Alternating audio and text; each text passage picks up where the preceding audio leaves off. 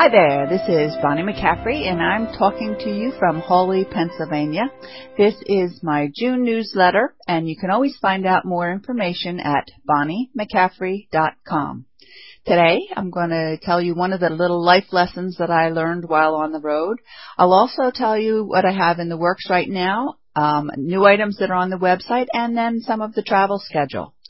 So let's take a look at one of the life lessons that I learned while I was on the road in Maryland, and it is the lesson of the babble of the brook.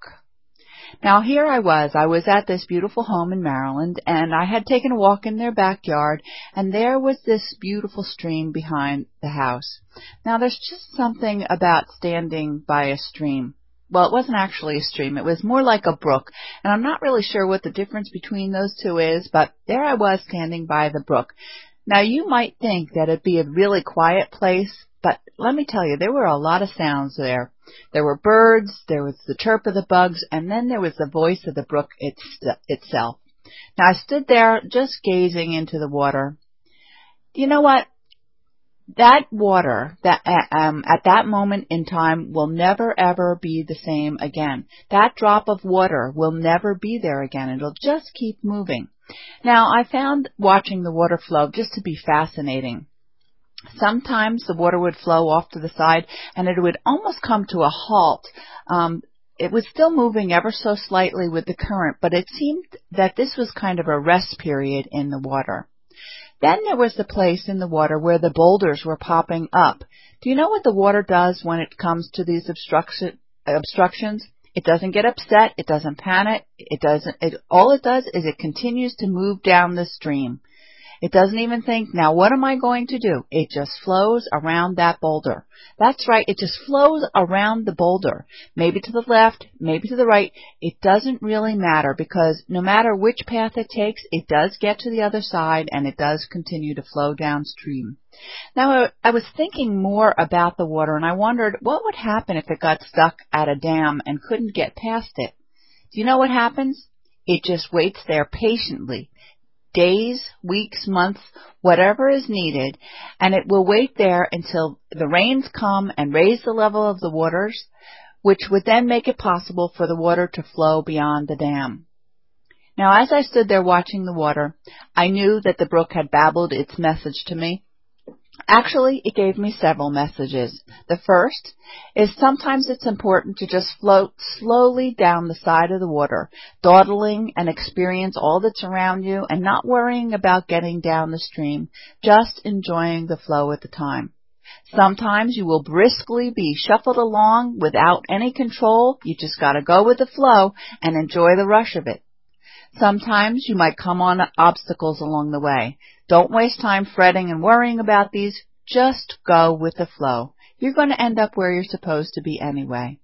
And then, if you come to a dam in the path, just be patient for as long as it takes. The day is going to come when the creativity will flow, and you won't be able to hold back the flood of ideas that you will get. And I really knew that as I had experienced this by the babbling brook, that this was really representative of life and creativity. Sometimes it's just a reminder to go with the flow, and sometimes you just have to realize that there's going to be boulders and you're going to go around them. You are exactly where you're supposed to be. And my question to you is, where are you in life's stream? Now, what am I working on now? Well, I'm stuck at the dam.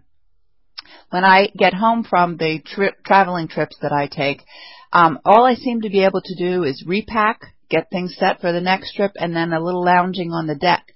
And I keep trying to remind myself that lounging on the deck is a good thing.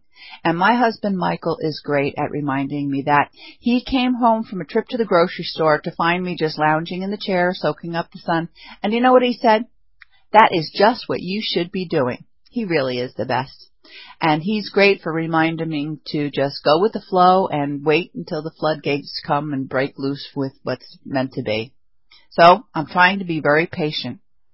Some of the new items we have on the web, we have the 12-inch add-a-quarter rulers that we have added. And these are great for doing perfect quarter-inch seams.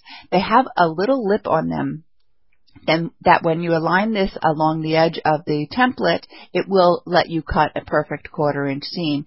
And I love using these rulers for my foundation piece kaleidoscope patterns. I have 4 of these kaleidoscope patterns. The basic kaleidoscope is the easiest kaleidoscope pattern that I have. It only has 4 strips that are incorporated into the wedge. The kaleidoscope and spring pattern is no more difficult. It's just that there's more strips. The Nova pattern has ribbons added to the wedges, and the Fiesta kaleidoscope pattern is the largest of the kaleidoscope patterns. And in this one, it is broken up into segments because there's certain areas that would need to be pieced first before they could be put back together. And the pattern is labeled in such a way that it makes it real easy to get these put back together. And I love using this 12-inch add-a-quarter ruler in order to cut the seams as I'm doing the foundation piecing. Be sure to look at the beautiful color combinations we have of the candlelight yarn on the website. And also, I'm not sure if I mentioned last time, we have the YLI wash away paper. And this is paper that will dissolve when it is wet. And I do want to just mention that this is good for using on the back of projects. Let me give you a couple ideas of how I use these. One is that I do use the wash away paper for the Digibobby as a stabilizer. And remember that in the Digibobby, the fabric is loaded with the right side down. So this wash away paper is put on top.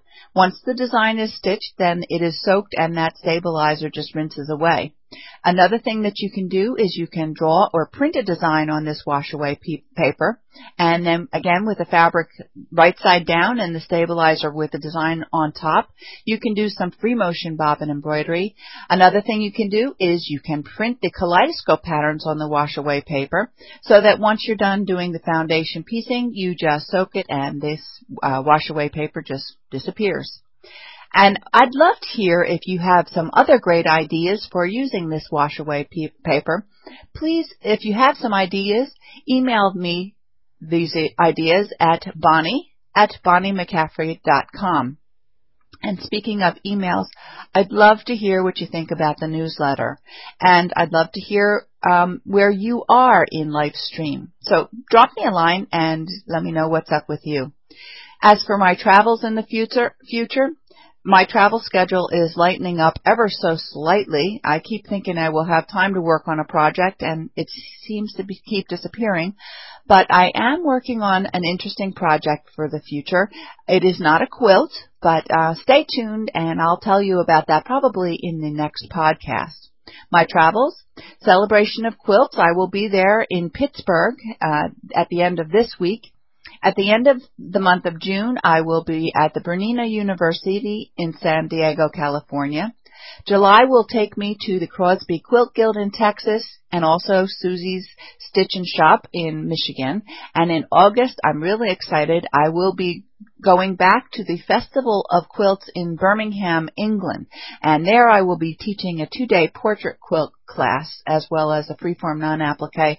And I really loved this show last year and I met some really wonderful people and I'm looking forward to returning to that show again this August. The fall schedule is going to be crazy busy again, so stay tuned for that.